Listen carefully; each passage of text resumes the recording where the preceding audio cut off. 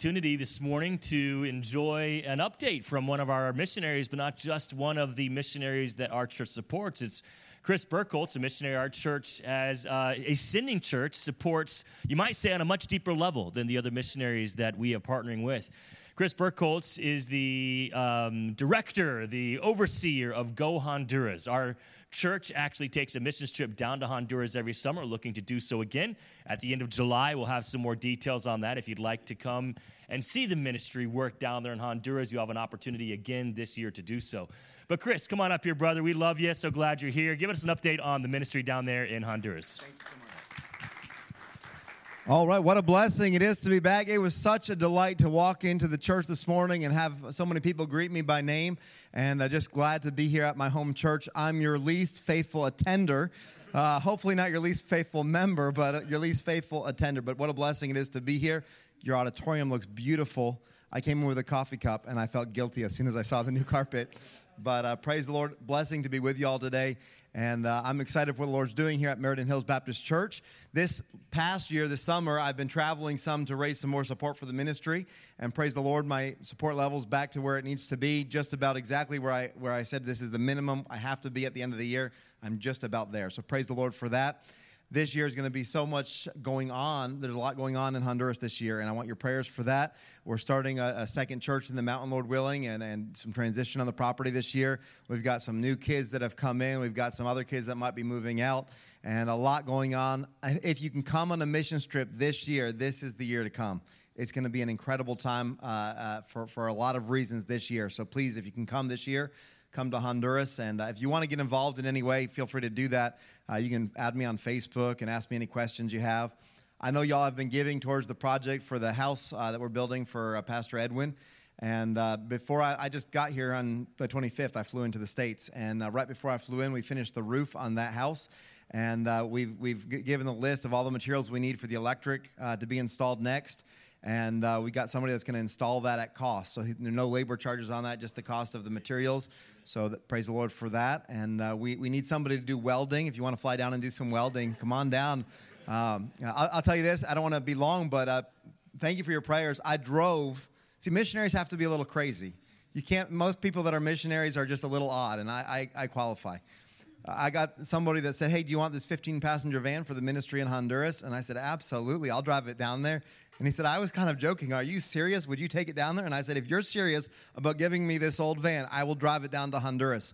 So last month, I picked up this 15-passenger van from a family that had been traveling in evangelism. They've got a lot of kids, and he just took a church.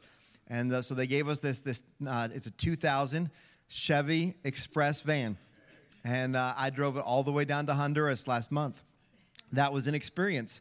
I'd never driven all the way through Mexico and all the way through Guatemala and dealt with border guards that were maybe not quite as honest as they should have been a couple times. But praise the Lord, what an experience. We were able to bring some things that we wouldn't normally bring down, some Bibles and things we can pass out as well. And I'm ready to do it again. So if anybody has an old van that you don't want, let me know. But serving the Lord is never boring. And God is faithful. And there's nothing I'd rather do with my life than serve God and let people know there's a God in heaven that loves them. So thank you for your prayers, and good to see y'all. I'll be around a little bit after the service if you want to say hi, and thank you for praying for our ministry. Thank you. I was keeping track of Chris as he was giving us updates. I thought that was wise of you, Chris. So if we lost track of you, we know what country we lost you in. So Chris was giving video and picture updates of his journey down to Honduras, and you didn't give the full details. There was a couple of mishaps. It was more than the border guards.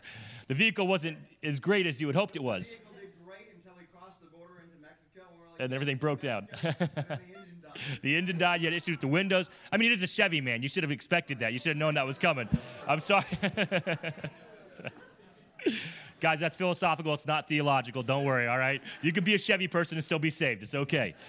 All right, let's turn to Romans chapter 8. Well, maybe, and hopefully you did get my outline this morning. If you did not, there should be some left in the lobby. Feel free to stand right up right now. Go in the lobby. No one's going to be distracted by that. Grab them off the tables. Someone said, is this a New Year's resolution? I said, well, it's a trial run. I'm going to see if you folks like this enough for me to keep doing it. It's a small matter for me to put my outline on a handout and then, put some lines on the back for notes. If it's something you enjoy, I'm happy to do it. I don't want it to be a distraction.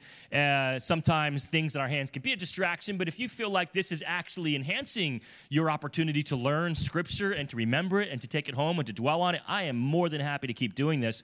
The only way I'm going to know that is if you tell me. So if you just come up and say, hey, Russ, I really did enjoy the outline. Can you keep doing that? I get enough people tell me that, then we'll keep doing the outline. Now, if I have the flip side and say, please don't ever do that again, it was horrible. My spouse the whole time was, filling in all of the circles and of the P's and the O's, then I will stop doing it. So I need to know how it goes with you guys.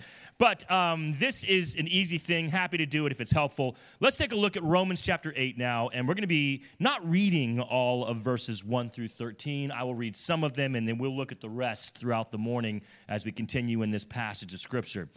Verse 1. There is therefore now no condemnation to them which are in Christ Jesus, who walk not after the flesh, but after the Spirit. For the law of the Spirit of life in Christ Jesus hath made me free from the law of sin and death. For what the law could not do, in that it was weak through the flesh, God, sending his own Son, capital S, Jesus Christ, God the Son, in the likeness of sinful flesh and for sin, condemned sin in the flesh, that the righteousness of the law might be fulfilled in us, who walk not after the flesh, but after the Spirit. All right, I had considered, the whole Bible was open to me this morning. I'm not in the middle of a series. I'm not in the middle of a holiday season where I need to, where I feel some desire to maybe follow a Christmas theme or an Easter theme. Yeah, I get it. A lot of pastors the last Sunday of December want to preach on a New Year's resolution. Honestly, I'm not really big on New Year's resolutions. I feel like that's a cop-out.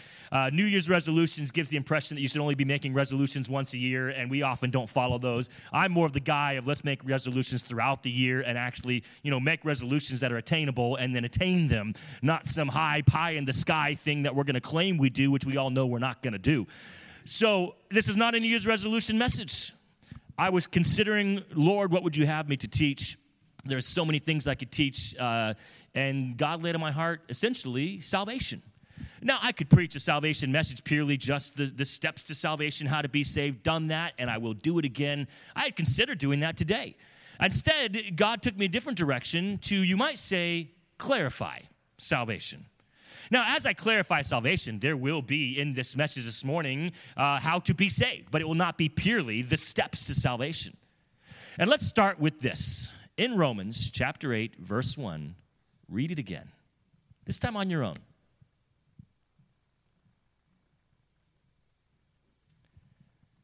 This verse is so very powerful to those who understand what he was saying, and yet so very discouraging to those who do not. Verse 1, there is therefore now no condemnation to them which are in Christ Jesus, who walk not after the flesh, but after the Spirit.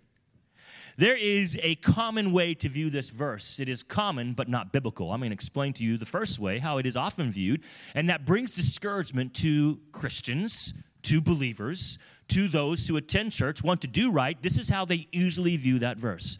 There is no condemnation. That word condemnation means judgment. Now, it can either be viewed as judgment now or eternal judgment. I view the verse as eternal judgment. This whole text is talking about God's condemnation on sin, God's judgment on sin, which is eternal judgment, eternal condemnation. And so God is saying, essentially, there is no eternal judgment for those who walk not after the flesh, but in the Spirit. Now, that's the tricky part. What does that mean? What do those two phrases mean? The first phrase, walk in the flesh. The second phrase, walk in the Spirit. Because if you do not understand the definition of those two phrases, you can be extremely concerned about your eternal future. If we're talking about eternal condemnation or the lack thereof, we're essentially, obviously, talking about salvation. Are you saved? Are you saved from the eternal condemnation that is on the shoulders of all who do not accept Christ by faith? Now, we get the idea that faith is required for salvation. I think most people who go to church understand. Look, even those who follow other religions, those of you who've come from Catholicism, you would have been told that salvation includes faith, but you would have been told faith and, faith but, faith with. There would be other things that would be included with that faith. Those of you that came from the Pentecostal religion, you would have been told, yes, you got to have faith, but you also have to, and a list of things. You have to go to church, and you have to be a good person, and all these works would be included with faith. You see, there's not a lot of evangelical religions or denominations that remove faith from the gospel. But there's a whole lot that, although they keep faith, they just put a whole lot more stuff in there. And they use verses like Romans 8:1 to do so. And they say, well, look, I mean, if you are walking in the flesh, are you really even saved? And then they go on to list what walking in the flesh looks like. Now, there is some biblical reference to the works of the flesh. And we're told the works of the flesh in other passages of Scripture listed out are some pretty horrible things. I'm not going to get into that list because today is not about that list. But you get the idea. You come from a background, you come from a religion, you come from a belief system that says if you do any of these things, then you are walking in the flesh. Now, I want to first of all clarify, you go back to that passage that gives that list of the works of the flesh.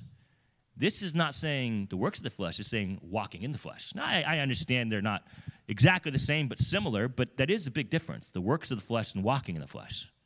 Now, often the connection is made for you and said, well, if you're doing the works of the flesh, then you are walking in the flesh. And that gap is bridged for you, where you now have the conclusion that if I do any works of the flesh, I am walking in the flesh, therefore I am in condemnation. That's the domino effect. That's where you're led by religions, by denominations who essentially want you to believe that it's faith plus something else, faith and something else. And if you are doing any of the works of the flesh, then you are also walking in the flesh, and therefore you are eternally condemned. Now that's the common understanding of this passage, not what I believe is the case. Let's look at the walking in the Spirit. So if you believe walking in the flesh is doing the works of the flesh, then walking in the Spirit would not be doing the works of the flesh.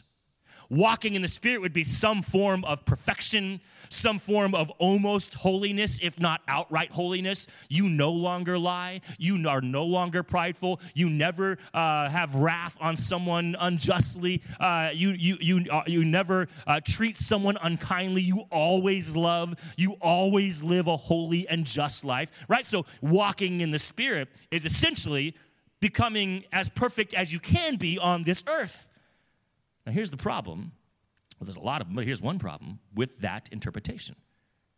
Those of you who've come from that background, you know this is how it works. You go from walking in the Spirit to walking in the flesh to walking in the Spirit to walking in the flesh, and you are constantly living in guilt, wanting to be here, but knowing deep down you're actually here, at least as defined by the spiritual leaders in your life. Because there's no one who can be honest with themselves and say, I am constantly, all day, every day, here, walking in the Spirit, never doing the works of the flesh. You can't honestly state that. You can't honestly believe that. In fact, it's hard for you to believe that the spiritual leader teaching this claims that they are doing that. You want to believe it because you want to believe that someone can attain that, only to be completely discouraged when you find out months or years later that spiritual leader who's been preaching walking in the Spirit comes to find out has been living in adultery, has been stealing from the church.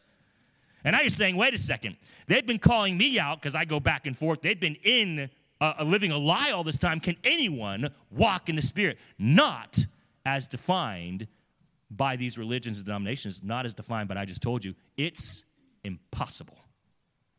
That cannot be the definition. Now, I'm not going to give you the definition just because I want it to be. I'm going to give you the definition of these two things because God's Word defines it for us. In fact, let's go ahead and look to God's Word. And in Romans chapter 8, we're going to find what is the definition of walking in the Spirit. Go ahead and look at verse 9. But ye are not in the flesh, but in the Spirit, if so be that you do always good things all the time. If you obey the Old Testament law, if you are baptized, if you attend church, if you tithe, right? Those are all the definitions given to you of walking in the Spirit. What does God's Word actually say? It says this: if so be that the Spirit of God dwell in you. There it is. Walking in the Spirit is not what you do, but who you're with. Now, these spiritual leaders, these preachers would say, but if you are with the Spirit, you will not do things against the Spirit. And I can know who's with the Spirit by what you do. But again, they're giving you a definition that's not in Scripture. Let's actually read what the Scripture gives us as a definition. Verse number 7. Because the carnal mind is enmity, or you're an enemy against God. For it is not subject to the law of God, neither indeed can be. So then, they that are in the flesh cannot please God. Now, we just read verse 9. Go to verse 10. And if Christ be in you, the body is dead because of what? Sin. But the Spirit is life because of righteousness.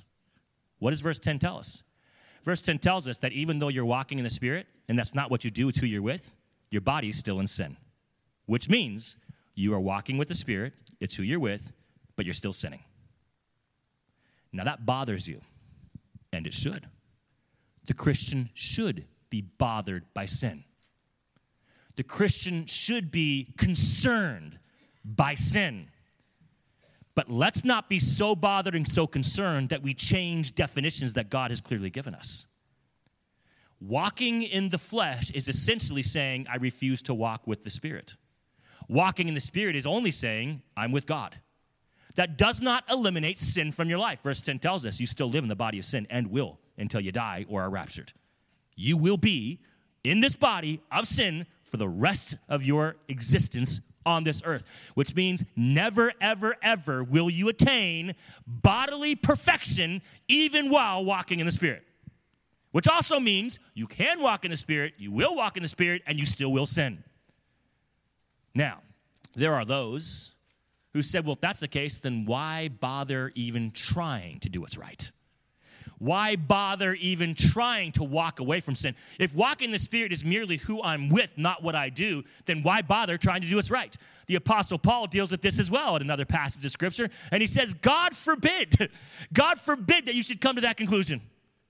That just because you are saved and grace is on your life, that you can live your life however you want. God forbid. That's a very ungodly way to see yourself, because you should be bothered by sin. Now, we're going to be working through this text, but I'll give you the final conclusion. It's actually on the notes. It comes to this. If you're bothered by sin, do something about it, but not out of obligation, out of appreciation. That's that last point on the notes. We'll get to it. So here we go. Number 1, Roman numeral 1, no judgment. Roman numeral number 2, walking in the flesh. And number 3, walking in the Spirit. We're basically going to break down these 3 parts of not how to be saved, but to better understand what salvation is. So in Roman numeral number 1, I see letter A, verses 1 through 4, letter A, eternal judgment is removed from those who embrace Christ through faith and walk in the Spirit. Now, the word faith is not used in Romans chapter 8, verse 1. It's used throughout Scripture and other passages when it refers to salvation, that you cannot be saved outside of faith. For by grace you are saved through faith, and that not of yourselves. And then we're told throughout more than one time that the just walk by faith. So we know that salvation comes by faith. As I told you, most religions, evangelical and denominations, do not remove faith. It's too obvious throughout Scripture that faith is a part of salvation. What they want to do is include more onto salvation than just faith. So the debate here is not, should faith be part of our salvation? We know that it is. Eternal judgment is removed from those who embrace Christ through faith and walk in the Spirit, verse 1. So I kind of gave my introduction, and in my introduction explained that point. Let's go to letter B. Our struggle to obey the law does not bring salvation, but death. Verse 2. For the law of the Spirit of life in Christ, in faith, Jesus, hath made me free from the law of sin and death. So what is the law of sin and death? Well, you could come to the conclusion that the law of sin and death is the works of the flesh, and it's the things that we do against God. Except when you read Romans chapter 7, I've put those verses there. For sake of time, I'm not going to read them, but you can read them on your own, Romans 7, 5, and 6. The Apostle Paul defines the works of the law, and it is not the works of the flesh. The works of the law is literally the Old Testament law. The Apostle Paul is basically saying this. If you are attempting to get to heaven by obeying the Old Testament law, you will only die. and you will die the eternal death. You will not be saved. You will not get saved. You will not stay saved by any attempt, because it will only be an attempt. No man, no woman can perfectly obey the law all the time. So it can purely be an attempt, and your attempt to obey the works of the law, Old Testament, New Testament, doesn't matter. Any attempt, even good attempts, even almost near perfect attempts, doesn't matter how good your attempt is only an attempt and only results in death. Obedience to the law cannot save you. You say, well, Pastor Russ, I don't live in obedience to the law. I live in obedience to God. That's how I'm saved. Okay, well, let's break this down. You say obedience to God. What exactly is it you're doing? Well, I'm doing what God told me. Where? In the Bible. Where? In the law. Okay, so it's obedience to the law. Right? You're calling it something different, but it's the same thing. Because it sounds better in your ears that, well, I'm not an obeyer of the Old Testament law. I just obey God, and that's why I'm saved. The Old Testament law is God's word. And God did not give it to us to save us. God gave us the Old Testament law to direct us to who can save us, because the law cannot. You see, the Old Testament law is essentially God making it very clear to you that you're not good enough to do it on your own. And if you're honest with yourself, you'll recognize that the efforts to obey the law can only be attempts at best and not even very good ones. And you'll say, well, that didn't work. What's next? And God says, not what's next, who's next? All right, you tried the law. I gave it to you to show you couldn't make it. Now, let me introduce you to who can save you, because what couldn't save you? The law. What couldn't? Who can? The law only leads to death. And your efforts to obey it only lead to death. By the way, eternal death, but unfortunately, until you get to that point of death and hell, you will live a life of discouragement and depression. You will live a life of guilt. You will live a life of constant failure. Because you will think the only way to heaven is faith plus something. You'll probably include works, and you'll see you just can't do it. It's not possible. Condemnation is on all of those who are not with the Spirit. Verse 1. You need to be with the Spirit. And how do you gain access to the Spirit? How do you join in fellowship with God the Spirit? Through God the Son. And how is it that God the Son brings you to the Spirit? Well, actually what happens is God the Son brings the Spirit to you, which is really great. You don't actually have to make the effort to travel to the Spirit. He comes to you. So how is it that God the Son brings God the Spirit to you so you are with Him, and therefore condemnation is removed from you? It's faith in Christ alone, not works. Verse 2 says if you go the route of works, you're dead. You're not with the Spirit, because the Spirit comes to you only when you come to Christ in faith. When you come to Christ with works, you didn't actually come to Christ. And the Holy Spirit's not going to come to you. And you are not with Him, and He's not with you. You are in condemnation. Letter C. Perfection cannot be found in obedience to the law. It is given to us by Christ. Verse 3. For what the law could not do, what law? The Old Testament law. It was weak through the flesh. Now, the law is not the problem. We are the problem. The law was not weak because it's a bad law. Of course, it's God's law. It's perfect. But when a perfect law is given to an imperfect person, that's the problem. The Bible gives this interesting illustration in the Old Testament of casting your pearl before swine. What does that mean? Basically putting a pearl necklace on a pig. The issue is not the pearl necklace. The issue is the pig wearing the pearl necklace and where the pig is taking the pearl necklace. Right? The pig doesn't care about the pearl necklace. The pig isn't going to change its lifestyle because of the pearl necklace. Now it's a pearl necklace that is full of feces and mud and nastiness because it's worn by the pig. The law doesn't taint us. We taint it in our effort to follow it. We can't do so. The law is perfect. Our flesh is weak. And there is no person aside from Christ who will ever be able to perfectly follow the perfect law. And so God goes on to say in verses 3 and 4, He does want to take the perfection of the law and give it to you, but it can't be received through the law, ironically. God's essentially going to take the perfection of the law, remove it from the law, place it on us outside of the law through faith. Verse 3, God sending his own son in the likeness of sinful flesh and for sin condemned sin in the flesh. God conquered sin. God broke sin. God had victory over sin and is offering you the victory he had. You see, you don't have victory over sin because you obey the law. That path leads to death. You have victory over sin because God is the law. God broke sin. God received the medal and says, here, wear this. You're wearing the medal of completing the 5K and you didn't run a lap. Christ did and gave you the medal. Christ ran the marathon and gave you the medal. And you say, well, yeah, I got the medal, but now that I'm a Christian, now I have to run the marathon. And now I'm going to stay saved if I run the marathon with Christ. Except again, you can't. You will not complete the marathon successfully, perfectly. The medal on you that you're wearing, salvation, is the gospel given to you when you place your faith in Christ, not when you obey the law. Verse 4, that the righteousness of the law, the perfection of the law, it is there. If you were born perfect, and if you did perfectly obey the law, then you would go to heaven when you died. Well, unfortunately, you're not born perfect, and unfortunately, you can't obey it perfectly. But the law is perfect. The law is righteous. And the righteousness of the law, we're told in verse 4, might be fulfilled in us who walk not after the flesh, but after the Spirit. And again, those who think walking after the Spirit is obedience to the law completely changes and flips verse 4 on its head. It says, you are given the righteousness of the law when you do not walk after the flesh, but after the Spirit. If you think walking after the flesh is just the works of the flesh and walking after the Spirit is obeying the law, then you are changing the whole theology of verse 4. You are saying you receive the righteousness of the law when you obey the law.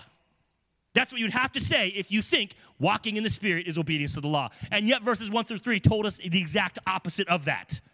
Romans 7, 5, and 6 tells us the opposite of that. Walking in the Spirit cannot be doing the works of the law.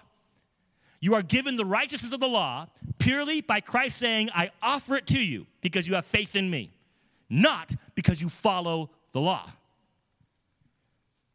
No condemnation to those who walk in the Spirit. The life that the Holy Spirit wants to give you, he wants to give you. He doesn't need you to earn it. He doesn't ask you to earn it, and you can't earn it. Any effort to obey the law falls under, are you ready for this? Works of the flesh. You see, walking in the flesh is not purely just sinful actions, sinful behaviors that we see as immoral. Walking in the flesh is not purely lying and deceit and murders and hatred. It's not purely that, although it includes those things. Walking in the flesh is any effort to do anything, whether you think good or bad, outside of the Holy Spirit. Walking in the flesh is even including the effort to obey the law rather than walking in the Spirit. So it comes down to this. Those who think they are earning their way to heaven through good works are actually walking in the flesh. Just like those who are murdering and could care less about God who are walking in the flesh. You see, you got a crowd of people walking in the flesh and they don't all look the same. And they're not all doing the same thing. Some of those walking in the flesh are outright reprobate, living in horrible sins that are a detriment to humanity. But some of them think they are the saviors of humanity. Some of them think they are the ones all of humanity should look to as an example. We are the righteous. We are the holy. We are the elite. We are the religious. But the truth is this. They're all walking in the flesh. Because walking in the flesh isn't defined so much by what you do as it is by who you're not with. Because if walking in the Spirit is defined by I'm with the Holy Spirit, then walking in the flesh is I'm not with the Holy Spirit. It doesn't matter what you're doing, good or bad, as the world would define it. Number 2, walking in the flesh, verse 5 through 8. For they that are after the flesh do mind the things of the flesh, but they after the Spirit the things of the Spirit. Verse 6, for to be carnally minded is death, but the spiritually minded is life and peace. Letter A, our allegiance will affect our mind. In verse 5, we see the word mind used. If you're walking after the flesh, you do mind the things of the flesh. The Spirit then you're going to mind, and that word mind implied a second time, the things of the Spirit. You see, if you have an allegiance to the world, your mind will be affected by your allegiance to the world. And the mind is essentially what makes up your identity. The mind speaks to the heart. The mind speaks through the mouth. The mind commands the hands. The mind commands the feet. Yes, our heart should be affecting our mind. That is how it's intended to be when you connect with God and God speaks to the heart and the heart speaks to the mind. But here's the thing. If you're brain dead, you're not alive. The mind is what controls us. The mind needs to be influenced by this, definitely. But this also goes through the mind. The heart does not control the body outside of the mind. Even the heart, even in a godly way, even the heart must still operate through the mind. It is the heart influenced by God that should influence the mind. But the mind is what makes everything happen, good or bad. And if your allegiance is to the world, then your mind is going to be worldly. If your allegiance is to God, you will find your mind making better choices. You will find your mind knowing what to do, right and from wrong, and not struggling with this concept of, is this good for me? Your mind will know. Your mind will perform. Your mind will complete tasks that bring you success because your mind is on Christ, because your allegiance is to Christ. If you struggle with the mind, if you're struggling with thoughts, if you're struggling with things going through your head that you know aren't good for you, you don't want to be there. Now, part of it is just the fact that you're a human, you live in sin, and you live in a body of sin, and you're going to be dealing with some of that curse. I'm not denying that, and you can't eliminate that completely, but there's a whole lot of things going in your mind that don't have to be there. You can at least limit it to a functional level where it's not driving you literally crazy, where your mind is not so spiritually dark that you are concerned on a daily basis if you're even saved. If you want to get your mind under control, Romans chapter 8 gives us a hint on how to do that. Establish that you have a strong allegiance to God. Eliminate tradition, eliminate philosophy, eliminate likes and dislikes, eliminate pleasures of this life, desires and dreams, toss them all away and say, I'm going to start clean. I have full allegiance to God, and let's see where that takes me. Let's see what dreams I get when my full allegiance is on Christ. Let's see what I actually like differently when I'm focused on Christ. Let's see what things I start to dislike when I'm focused on Christ. I'm not going to take my dreams and my focuses and my traditions to God and say, God, I've got all these things and I have allegiance to you. No, I'm going to leave them all behind. I come completely empty. My allegiance is to you. What do you got from me? Let your mind be affected by your allegiance. Letter B. Those who refuse the grace of God become the enemy of God and will not benefit from the peace of God. Verse 6, for to be carnally minded is death, but to be spiritually minded is life and peace, because the carnal mind is enmity or an enemy against God. For it is not subject to the law of God, neither indeed can be. If you're not with God, your efforts to obey the law are not subject to the law. You're an enemy of God, even in your attempts to obey the Old Testament law, because you're trying to do it outside of Him. You are an enemy of God if you are not with the Holy Spirit. And the Holy Spirit is with you when you accept Christ through faith. It's as simple as that. The problem is, when you are an enemy of God, you don't receive the grace of God.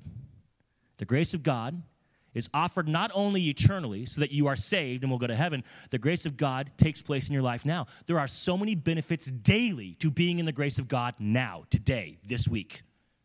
It's not a matter of, I get to go to heaven when I die. I get to live on this earth with Christ before I die.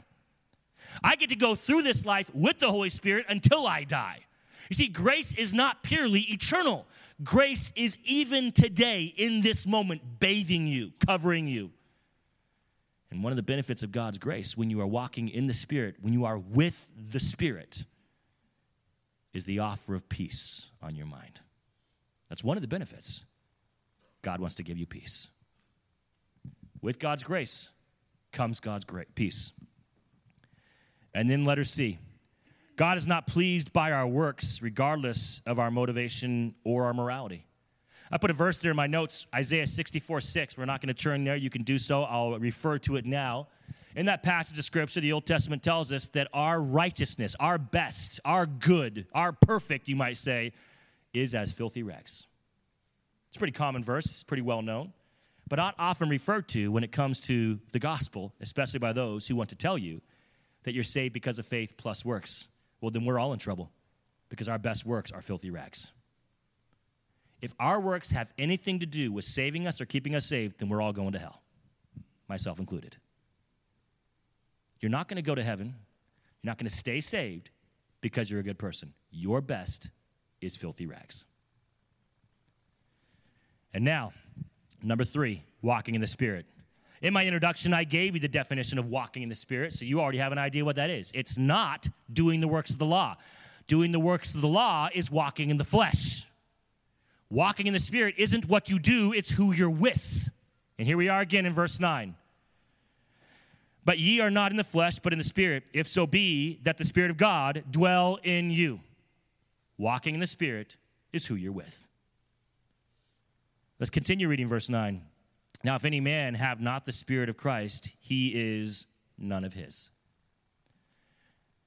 You see, your salvation is not dependent on your good versus your bad. I did more good than I did bad. That's not what defines your salvation. It doesn't mean you are or are not saved. Those of you in this room who've accepted Christ by Savior but say, well, I can't be saved because I really messed up this week. You're going back to the balanced scale again. And you said, did I do more good this last week than I did bad? If I did more good, that must mean I'm still saved. If I did bad, I guess I got to get saved again. And you're constantly evaluating your life based off of good and bad. That's going to drive you crazy. And it's not in the Bible. Those who are with the Spirit are saved. Period. Other parts of Scripture give us the details on how you are with the Spirit, including verse 1. We're with the Spirit because of Christ. And then other passages of Scripture tell us how that happens. By faith. Faith in Christ, and only because of grace. You are not saved because of who you are or what you've done. You're not going to heaven because of your adherence to the Old Testament law. Salvation is given to you freely by grace. God loves you. He wants to give it to you, and you receive it by faith. Christ is enough. What Christ done has been enough, and I accept it purely, wholly for myself. You cannot accept it for anyone else. You cannot pray salvation on anyone else.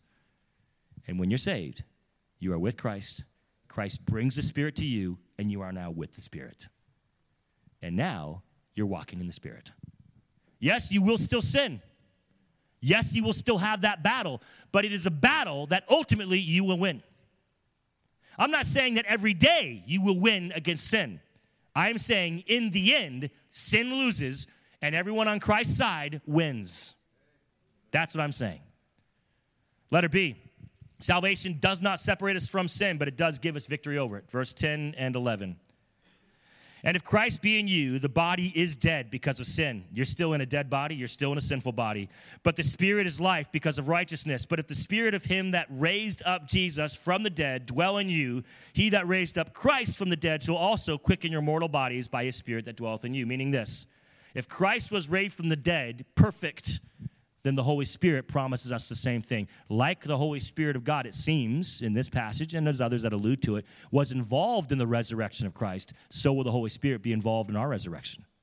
Not purely the Holy Spirit, Christ himself also, as a forerunner, will be involved in our resurrection. Because remember, the Trinity is one God, Father, Son, Holy Spirit. So it makes sense that if one part of the Trinity is involved in our resurrection, all three parts of the Trinity are involved in our resurrection.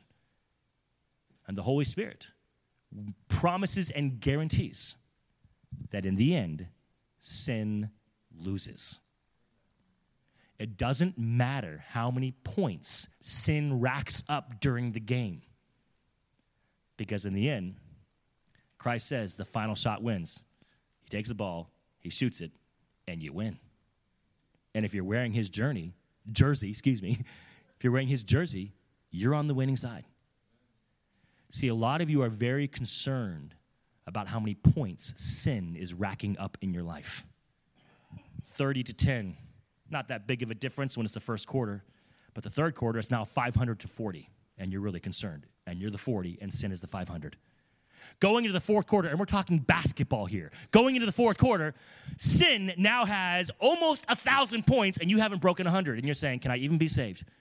And Christ says, don't worry, I've got this. You wearing my jersey? Yes, Christ, I'm wearing your jersey, but I'm really struggling. I'm really concerned because look at how many points sin has racked up during this four-quarter game. Christ says the first 4 quarters don't matter. It's the final point that matters, and I'll shoot that for you.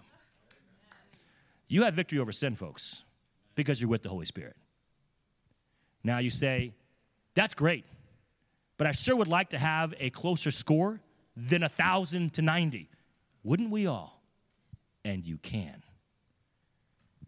You don't need to live this life knowing that the last point is what matters, therefore live how you want. The Apostle Paul said, God forbid you would have that kind of mindset. Knowing that in the end, you win. Knowing that the point system is really just smoke and mirrors anyways. There is no point system. Once you recognize that, you can stop worrying about making points. You can stop looking at the scoreboard, and you can start focusing on the team and your coach. Be a player that listens to the coach. Be a player that works with the team. And you're going to enjoy the game a lot better. The score will not cause you anxiety. The score will not discourage you because to you, it doesn't exist because you know it's the last point that matters. Enjoy the team. Listen to the coach. And you know what's funny about that? You won't look at the score, but if you were, the score won't be nearly as far apart as when you're focused on the score. The very effort of focusing on the score is what gives the other team advantage over you. And they start scoring more points. Listen to the coach, Christ. Work with the team, other Christians. And you're going to enjoy the game a whole lot more. You'll enjoy this life a whole lot more. And in the end, if you're wearing the right jersey, you win anyways. The victory is yours. Not because of what you did, but because who you're with. Letter C. Those who walk in the Spirit do not obey the law out of obligation, but rather appreciation. Verses 12 and 13. Therefore, brethren, we are debtors not to the flesh, to live after the flesh. For if ye lived after the flesh, ye shall die. But if ye through the Spirit do mortify the deeds of the body, ye shall live. And again, there are those that would say, verse 13 is stating, when it mortifies the deeds of the body, it means stop sinning. In fact, that is what the Catholic monks believed hundreds of years ago. So much so, they literally gave all their possessions away, gave all their clothing away, had one piece of clothing, and some of them lived in caves their entire life, sang songs, and copied scripture, thinking, if I mortify the deeds of my body, if I stop wanting to eat, if I stop wanting to enjoy the pleasures of this life, either good or bad pleasures, doesn't matter. If I just don't do anything, if I just live in existence, I mortify the deeds of my body, I am more likely to get to heaven. Except the problem is, that's works of the flesh. It may seem good. It may seem moral. It may seem helpful. It's works of the flesh. Mortifying the deeds of your body, you can't do. Who can? The Holy Spirit. Verse 13 tells us. It's mortified through the Spirit. It is the Holy Spirit that will begin to sanctify your heart. It is the Holy Spirit that will do the work in your life and begin eliminating slowly over time the addictions and the hold that sin has over you, only to, at the very end, eliminate it completely. But until then, it will never be eliminated completely. And it is not you that will do the killing of sin in your life. It is the Holy Spirit that will do the killing of sin in your life when you just pay attention to the coach and focus on the team. The Holy Spirit starts to remove the grip of sin in your life. And you become a sanctified believer. Not a perfect believer, but a believer that over time looks more and more like the coach, Christ, and the team. Because for you, it's not about the score. It's about the team. God's kingdom. God himself. No one likes the guy or girl who pretends they're a one-man team. You know what's interesting about that person? They are usually focused on themselves, but you got to be honest, they're usually also very focused on winning. They care a lot about the score. And it results in them not being a team player. It almost always results in them being a one-man team. Christians who are focused on the score almost always become a one-man team. They're not focused on God's church or caring about God's church. It's about me getting to top. And if I have to step on other believers to do it, then I will do that. If I have to step on the world, well, who cares about them? I'm going to do that too. The Christian focused on the score almost inevitably becomes a one-man team. Join the team, God's team. Recognize the real victory is who you're with. Being on the team is the victory. And then ask yourself, how can I look more like this team, God's team? You do so by listening to the coach. When you do, you'll look more like him, and the Holy Spirit will do the work in your life. Christian, are you walking in the Spirit? You have to understand that phrase before you can answer it correctly. Now that you've been given the definition, what's your answer? Are you walking in the Spirit? I hope so. And if you are walking in the Spirit, do you understand that means you're still going to sin? Does that bother you? I hope it does. It should bother you. If you're bothered by the fact that you still sin, then understand this. You will only be completely separated from sin in heaven. But you can have small victories over sin in this life if you stop paying attention to the score. Let's pray. Lord, I thank you for your people. I thank you for your word, for the passage of Scripture for us this morning that defined better for us what we believe, who we are with, and why we are saved. I pray that for those in this room who still struggle with this concept that if I just do better, if I make better decisions, I will get saved and stay saved, I pray that you would help them see the fallacy of that belief. I pray that they would reflect inward and recognize they'll never be perfect no matter what they do. It's unattainable. It's a path that never ends. The victory is found in you. For those who are not with you, those who have not joined your team, I pray this morning they would recognize that is what's missing in their life, and that is what they would change.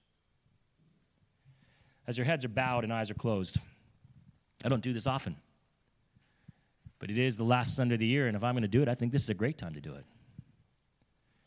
If there's anyone in this room that says, Pastor Russ, I would like to talk to you before you leave today. I'm not going to pull you to the front. I'm not going to have you leave in the back. I'll see you, and I will come track you down, and we'll talk in my office.